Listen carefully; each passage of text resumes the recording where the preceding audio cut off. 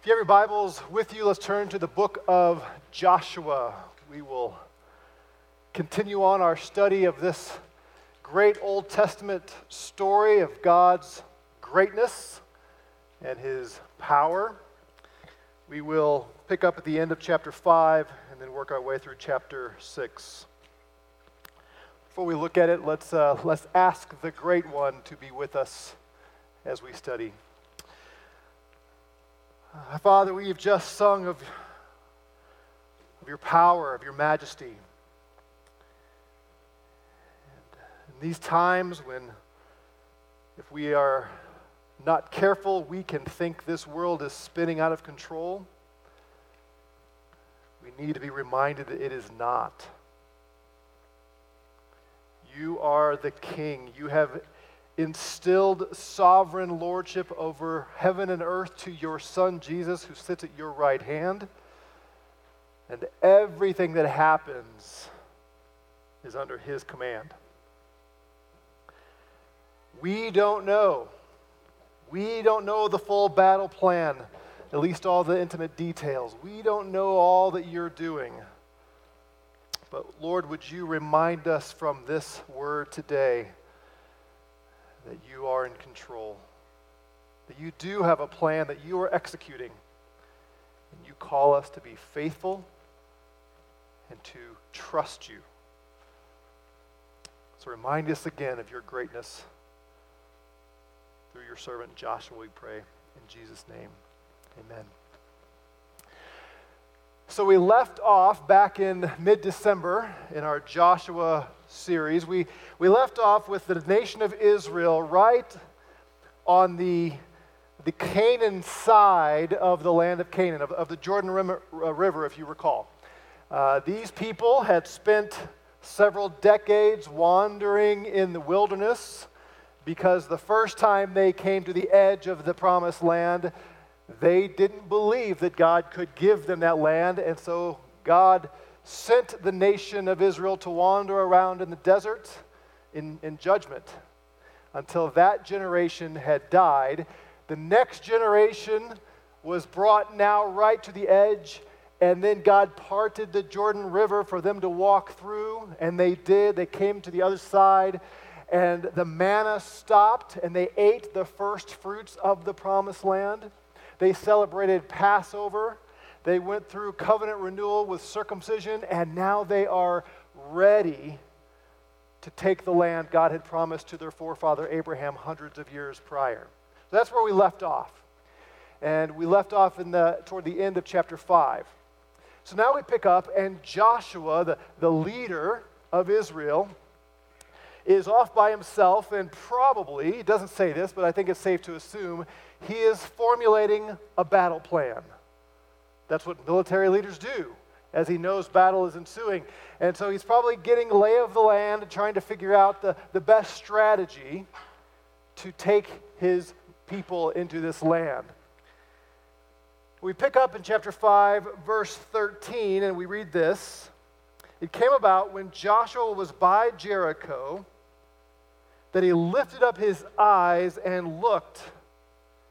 Behold, a man was standing opposite him with a sword drawn in his hand. And Joshua went to him and said to him, "Are you for us or for our adversaries?" So imagine it. He's pondering, he's thinking, maybe he's praying, he's kind of looking down, and he happens to raise his head, and here is a military man, a soldier with sword drawn. Well, that got his attention. And Joshua has a simple question for him. Whose side are you on? Are you here to fight me, to fight us? Or are you here to fight our enemies? The response is a little different than he expected. He said, "No. Rather, I indeed come now as captain of the host of the Lord." Now, if you have the NIV, it says, rather than no, it says neither. There is a textual variant in the Hebrew. The word he says is lo. That's the Hebrew word lo. But there's two different Hebrew letters that are attached to the next one. And it's possible that it means he said to him. Because there are two words, lo. One means to him, the other one means no. And the story is, as this is passed down, some think scribes maybe changed it up. We don't know exactly. It doesn't really matter. I don't think neither is the right one. But either way, the response is not what Joshua thought. He doesn't exactly answer the question. He simply says, you're thinking about this all wrong, Joshua. It's not as simple as which side I'm on. You need to know who I am. And who I am is the captain of the host of the Lord. The host of the Lord. What do you think of when you think of host? You think of a game show? You think of the person who's going to serve you well as they invite you into their home? But when you read the word host in the Bible, we're talking about an army. That's what host means in the Bible, an army. Do you realize that God has an army? An army of military warriors? As we were studying this week, Dan and Eric came over as they always do on Friday, and we were talking through this, and we were discussing how we know this theologically, we know this biblically, but how often do we forget that God has a standing army of these powerful, angelic creatures ready to do his bidding? We see it over and over again in the Scripture. We saw it at Christmas time. Remember, we went over this. At the Luke 2, the Christmas story. At the birth of Jesus, the shepherds are out in the darkness at night. And the angel of the Lord and the Shekinah glory shows up in all of its brilliance. And he says, a Savior has been born for you. And then a host, not of cute, pudgy angels like Clarence, but a host, an army, a glorious, terrifying army appears in the sky, and they shout with an army cry, glory to God in the highest, and peace on earth among men with whom God is pleased. It was thunderous. It was loud. Remember another occasion when Jesus is arrested in the Garden of Gethsemane, and Peter pulls out his little dagger, and he starts swinging, and he hits this one guy and knocks off his ear. And Jesus says, that's cute, Peter, but put your sword back in its sheath there. Don't you understand? I could ask my Father, and he would send 12 legions of angels to come if he wanted me to not be arrested.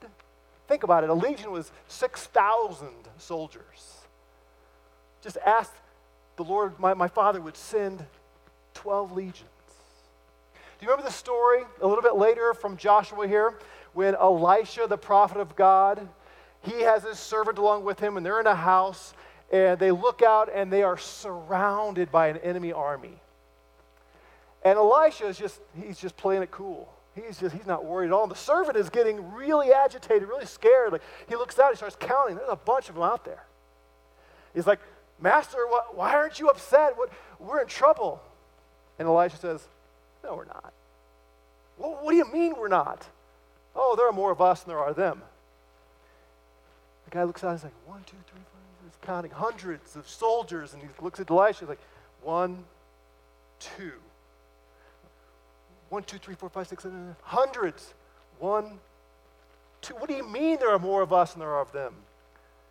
And Elisha prays, Lord, open his eyes to see.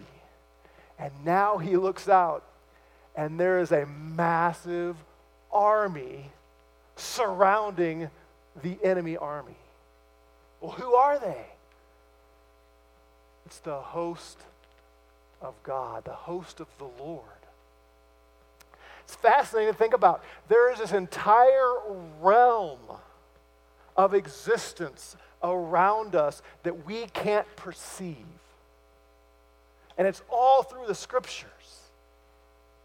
This angelic realm, we tend to think quickly about the demonic realm for some reason.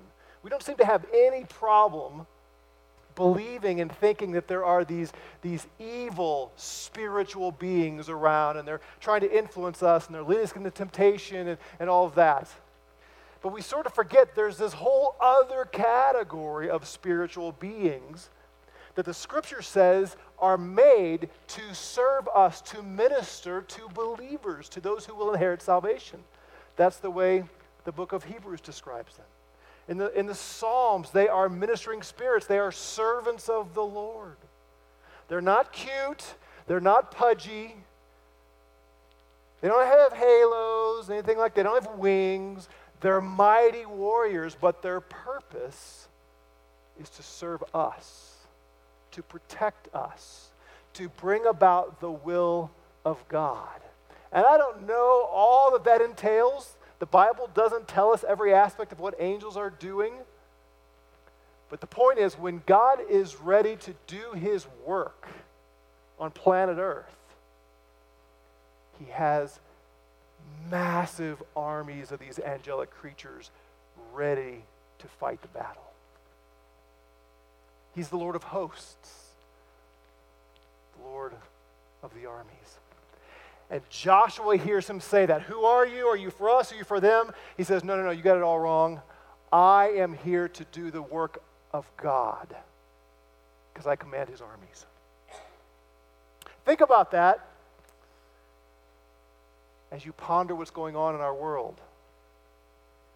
As you ponder the battles that we are engaged in, we are never alone. And we know God is with us. We know he sent his Spirit. And he's also sent warriors to fight for us. So Joshua hears this, and he immediately understands what this means, and he has the proper response.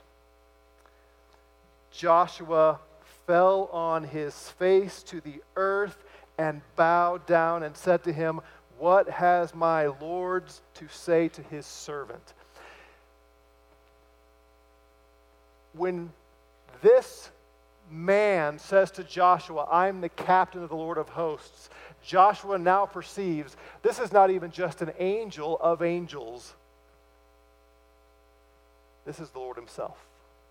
And he gets on his face before him. Now, I'm not going to go on to all the technical reasons why I think this, but I'm convinced this is a pre-incarnate appearance of Christ himself. If that's true, do you realize what we have here is Joshua coming face to face with the ultimate Joshua? Remember, we've talked about this. The Greek word Jesus is the same as the Hebrew word Joshua. You could call Joshua Jesus, or you could call Jesus Joshua, and you'd be right. Can you imagine? The capital J, the ultimate leader of God's people, here face to face with the Jewish leader of God's people in the Old Testament. Here he is, and he falls on his face, and he says the right thing. What does my master have to say to me? When you're before God himself, for instance, when you're reading his word, what is the proper posture? What does my master have to say to me? What does my king, my Lord, have to say to me? We are not the master of his word. His word is the master of us. How many Christians have got themselves in trouble by saying, "Oh no, I'm going to decide what this says," rather than saying, "No, I submit to the word of my king. I'm here to do your bidding. You are not here to do my bidding." And then the Lord of hosts says this to him, "Remove your sandals from your feet, for the place where you are standing is holy." And Joshua did so. Now, there's a couple of things going on here. Number one, he is simply telling Joshua, yes, I am who you think I am. I am God, and you happen to be before the Holy One. You need to show the proper reverence. Take off your sandals. But he's doing something else too. We've seen this movie before, haven't we?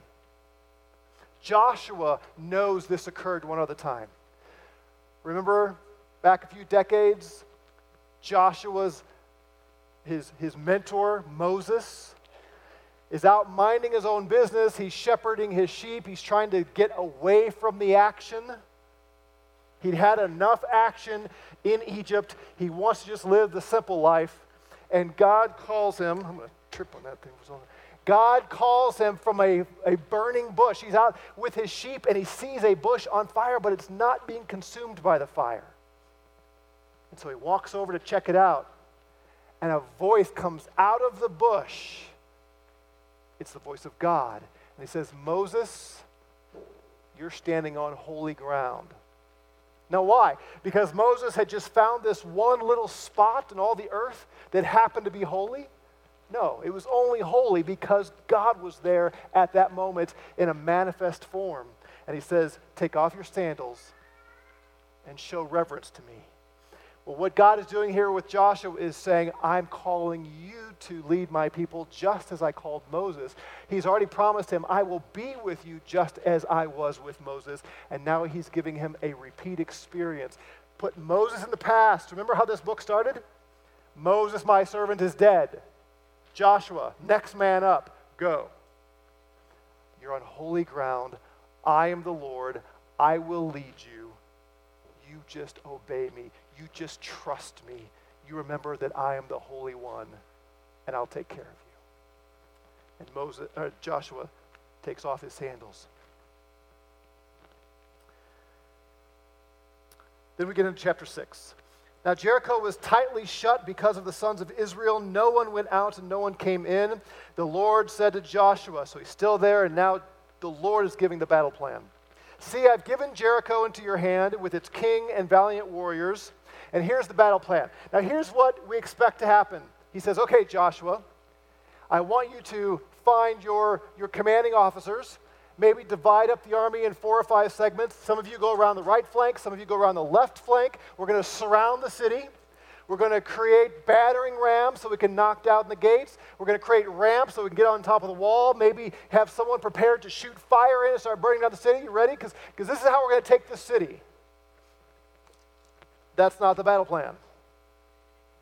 You shall march around the city, all the men of war circling the city once. You shall do so for 6 days. Also 7 priests shall carry 7 trumpets of ram's horns before the ark. Then on the 7th day you shall march around the city 7 times, and the priests shall blow the trumpets. There's your battle plan. March around the city, carry the Ark of the Covenant, blow your horn. That's how we're going to take the city. It shall be that when they make a long blast with the ram's horn, and when you hear the sound of the trumpet, and all the people shall shout with a great shout, that the wall of the city will fall down flat, and the people will go up every man straight ahead. Now, if you're Joshua, and then a little bit later Joshua has to go explain the plan to the people, what are you thinking? Wait, tell me again what the battle plan is? We're going to walk around the city, and then we're going to shout, and that's how we're going to take it? Joshua, you sure you heard that right? I mean, at what point do we attack? Shouldn't we be making preparations for fighting? I mean, that's we're going to have to fight, right? The writer of Hebrews says, by faith, the walls of Jericho fell after they'd been encircled for 7 days. Now we know from the rest of Joshua, we'll see this in weeks to come, these people will have to do a lot of battling, a lot of fighting, and they will have battle plans, more traditional battle plans. But here at the beginning of occupying the promised land, the Lord shows up and says, I'm going to fight this one for you. I'm going to do the heavy lifting. That's why I've brought my army with me, so that I will build your faith for the future battles. All I want you to do is trust me. Walk around the city and blow the ram's horns and watch what I will do for you. And to their credit, they did. So Joshua the son of Nun called priests and said to them, "Take up the ark of the covenant and let 7 priests carry 7 trumpets of ram's horns before the ark of the Lord." Then he said to the people, "Go forward, march around the city. Let the armed men go on before the ark of the Lord." And it was so that when Joshua had spoken to the people, the 7 priests carrying the 7 trumpets of ram's horns before the Lord went forward and blew the trumpets, and the ark of the covenant of the Lord followed them. The armed men went before the priests who blew the trumpets, and the rear guard came after the ark while they continued to blow the trumpets.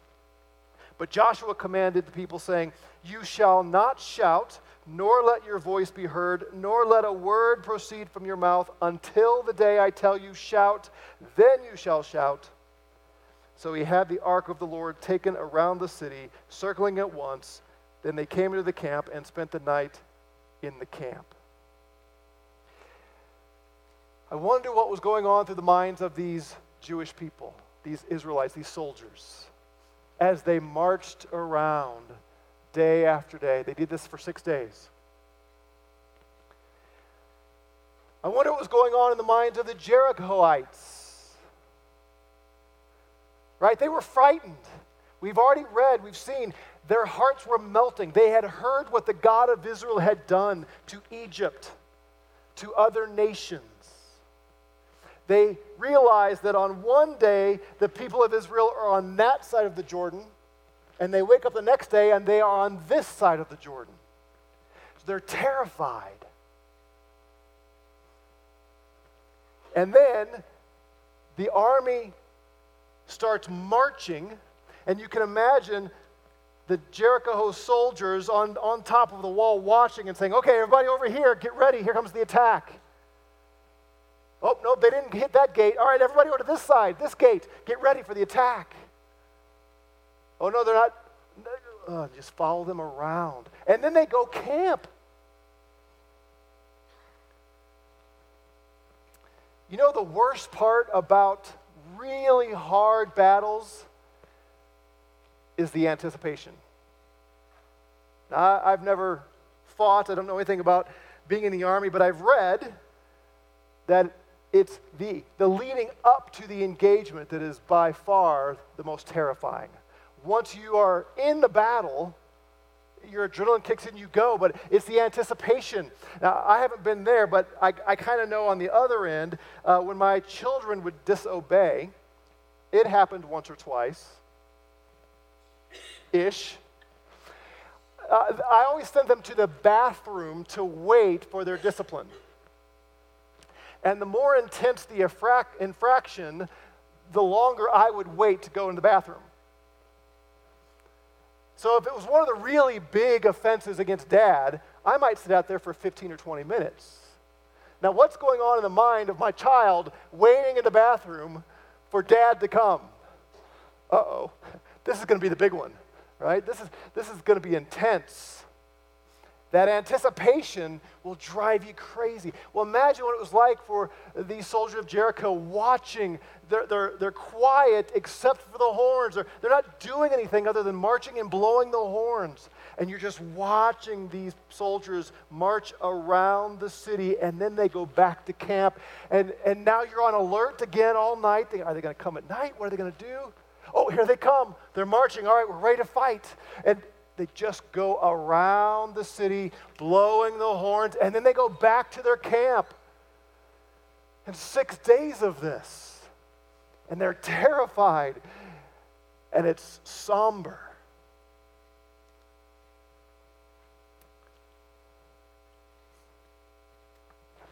Then on the 7th day, they arose early at the dawning of the day and marched around the city in the same manner 7 times. Only on that day they marched around the city 7 times.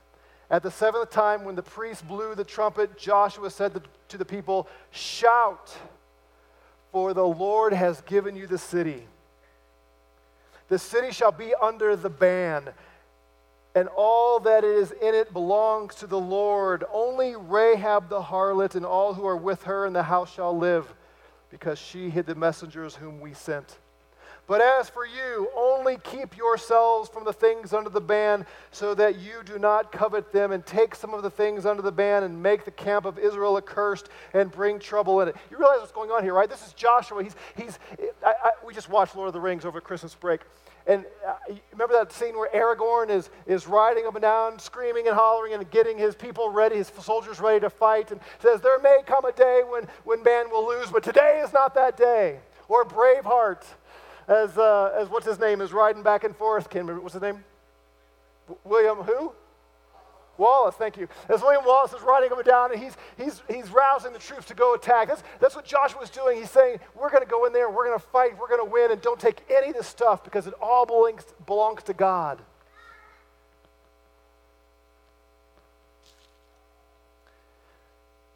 But all the silver and the gold and the articles of bronze and iron are holy to the Lord. They shall go into the treasury of the Lord. So the people shouted, and the priests blew the trumpets. And when the people heard the sound of the trumpet, the people shouted with a great shout, and the wall fell down flat.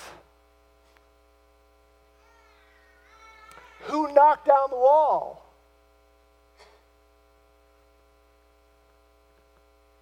The angels. The host, the army that the Lord had sent. Y'all are thinking about singing a song, aren't you? Is that our closing song today, Jordan? Josh fought the battle of Jericho, and the walls came a-tumbling down. So that the people went up into the city, every man straight ahead, and they took the city. They utterly destroyed everything in the city, both man, woman, young and old, ox and sheep and donkey, with the edge of the sword.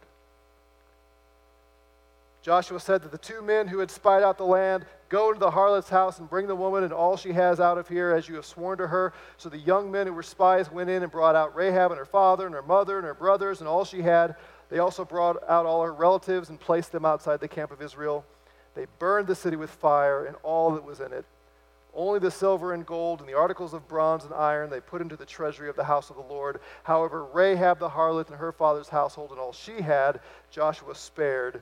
And she has lived in the midst of Israel to this day, for she hid the messengers whom Joshua sent to spy out Jericho.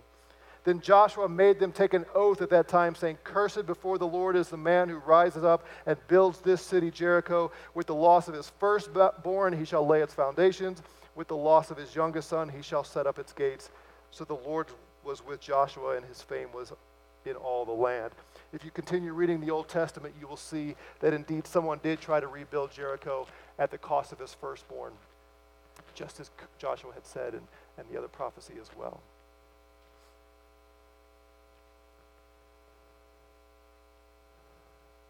Joshua and these Israelites trusted the Lord.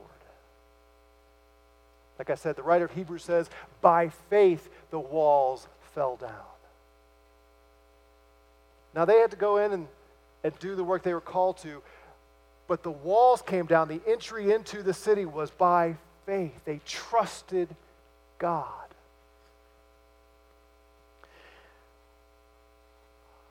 It's been a week. All of you who thought, we transitioned from 2020 to 2021. Fresh start. 2020's over. We got this now, 2021, and 2021 says, oh yeah, hold my beer.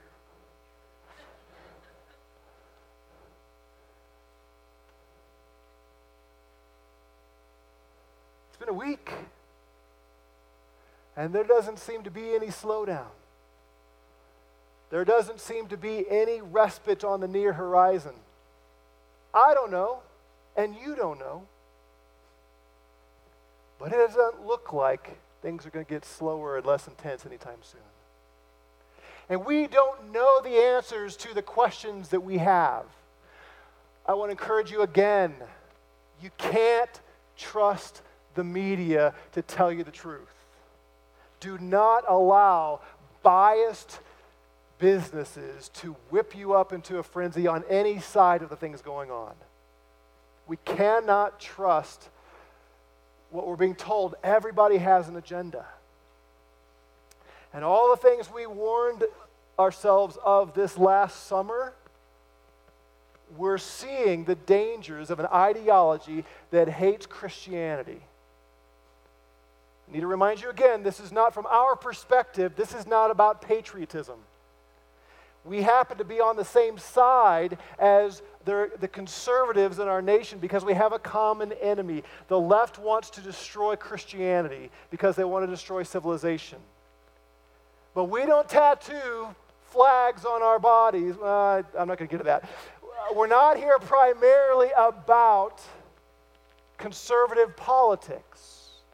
We're about Jesus Christ. But there is an ideology that has set itself up against Christianity. And what we've seen in the last couple days is they want to shut down speech from anybody that disagrees with them. And right now it's political. But if they're allowed to do that, guess what's coming? They're going to say, you can't talk about Jesus out in public. You can't bring Christian truth and God's law into the public square. It's happened over and over again in history, and this is what they want. And they have the power of the sword to enforce their ideology. What do? We have to trust the Lord. We do what we can do, but at the end of the day, we trust the Lord. As the church, we don't take up arms. The sword has not been given to the church, it's been given to the state. So we don't go marching around with our weapons, taking people out. I'm not talking about self-defense, that's another discussion. I'm talking about physically attacking those who disagree with us. That is not the place of the church. We trust the Lord of hosts to fight the battle when and how he chooses. We fight with weapons that are not of man, not of this world. We fight with the truth of Jesus Christ. We proclaim the gospel. And we stand firm in what we believe, even if it costs us. In this case, God is bringing his people into the promised land, and they are going to have complete victory. His people are going to conquer every enemy, and they're going to occupy the promised land for a while. Is that what God has for us as the church? Are we going to conquer everything that stands against Christ right here, right now, in our day? We don't know. We don't know what the next day, weeks, months looks like. You know me, I'm very optimistic in the long run. Even before Jesus comes back, I'm optimistic about the expansion of the kingdom of God. But that does not mean it's all straight up. I don't know. You don't know. What do? We trust him. And we hold fast to the things we do know. This is what I was talking about this week in the video I sent out. We know what we are called to do. Redeem the time. Live well and pleasing to the Lord. I'm struck by Hebrews. Hebrews that I just quoted a little bit ago, where Joshua is used as an example of the great faith chapter 11, where the writer goes through all these men and women who were great people of faith and the amazing things that they did. Handling lions and defeating and defeating enemies and all those things, and walls falling down in Jericho. And then after all these amazing stories of faith, do you remember the practical application the writer of Hebrews brings to the church? It's very simple. Be faithful in your marriage. Don't love money. Come together and offer a sacrifice of praise regularly to our Lord. Sing and worship. Submit to your elders. Very basic stuff that is true in every age of the church. I find that fascinating. We tend sometimes to get all aroused and thinking, we got to go do something. Well, but there may come a time for us to do more. But we know the basics for all of us is just do what Christ has called us to do. Be faithful. Be faithful, men and women. Be faithful in your work. And trust the Lord of hosts to win the battle when he's ready. That's hard. Because sometimes he says, my people need to suffer for a little while before I bring victory.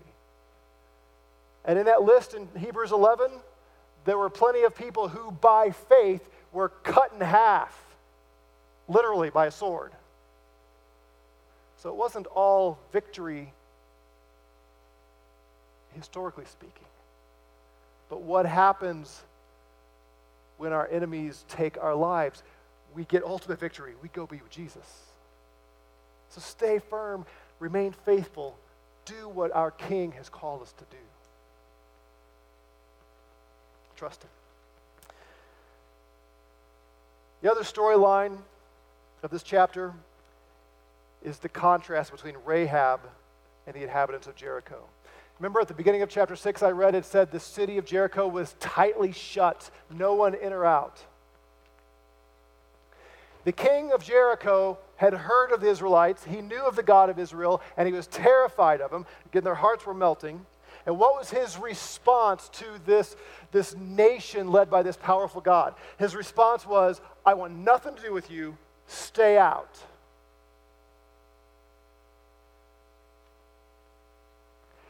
Why not send a delegation out to try to negotiate terms of peace? Maybe that God will be merciful to us.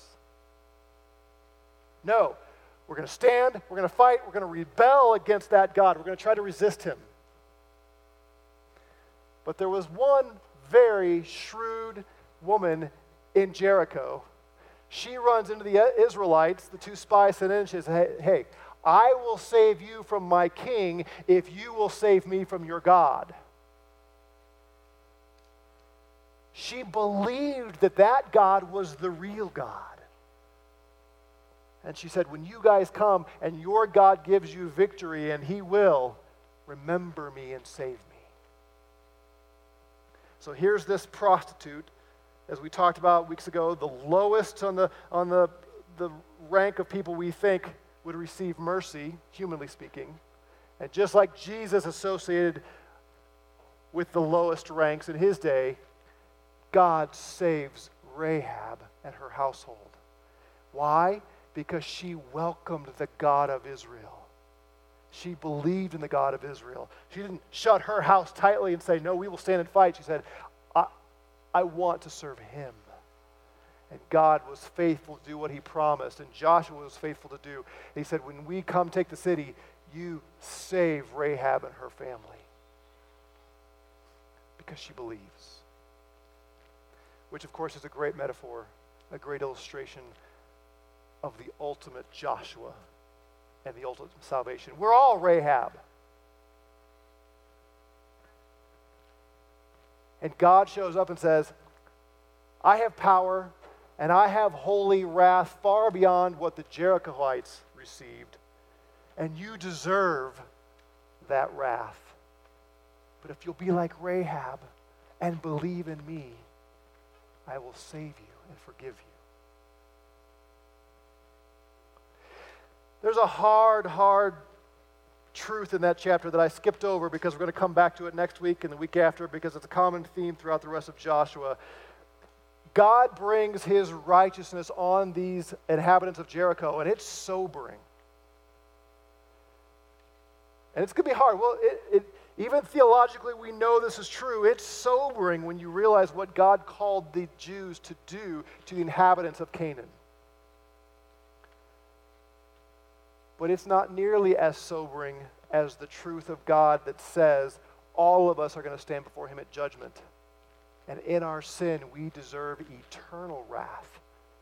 Not just dying here on earth, not just some years of pain and then it's all over, but eternal judgment because we are sinners. As I say, we are all Rahab. Maybe you haven't committed the same sins Rahab did, but whatever sins you and I have committed are just as bad. And we deserve the wrath of God in the same way. And he sent the ultimate Joshua to us to die on a cross. And he was dead for 3 days. He came back to life. And he said, if you believe in me, if you will trust me, if you will call upon my name, I will save you, not from every trial in this life, but from eternal judgment. We can live forever in glory, in paradise. The promised land these people received, it was pretty good. They had great food. They had largely healthy living as long as they were faithful. They conquered their enemies. It was a good life. But it is not worthy to be compared to what God has promised for us who believe in the next age.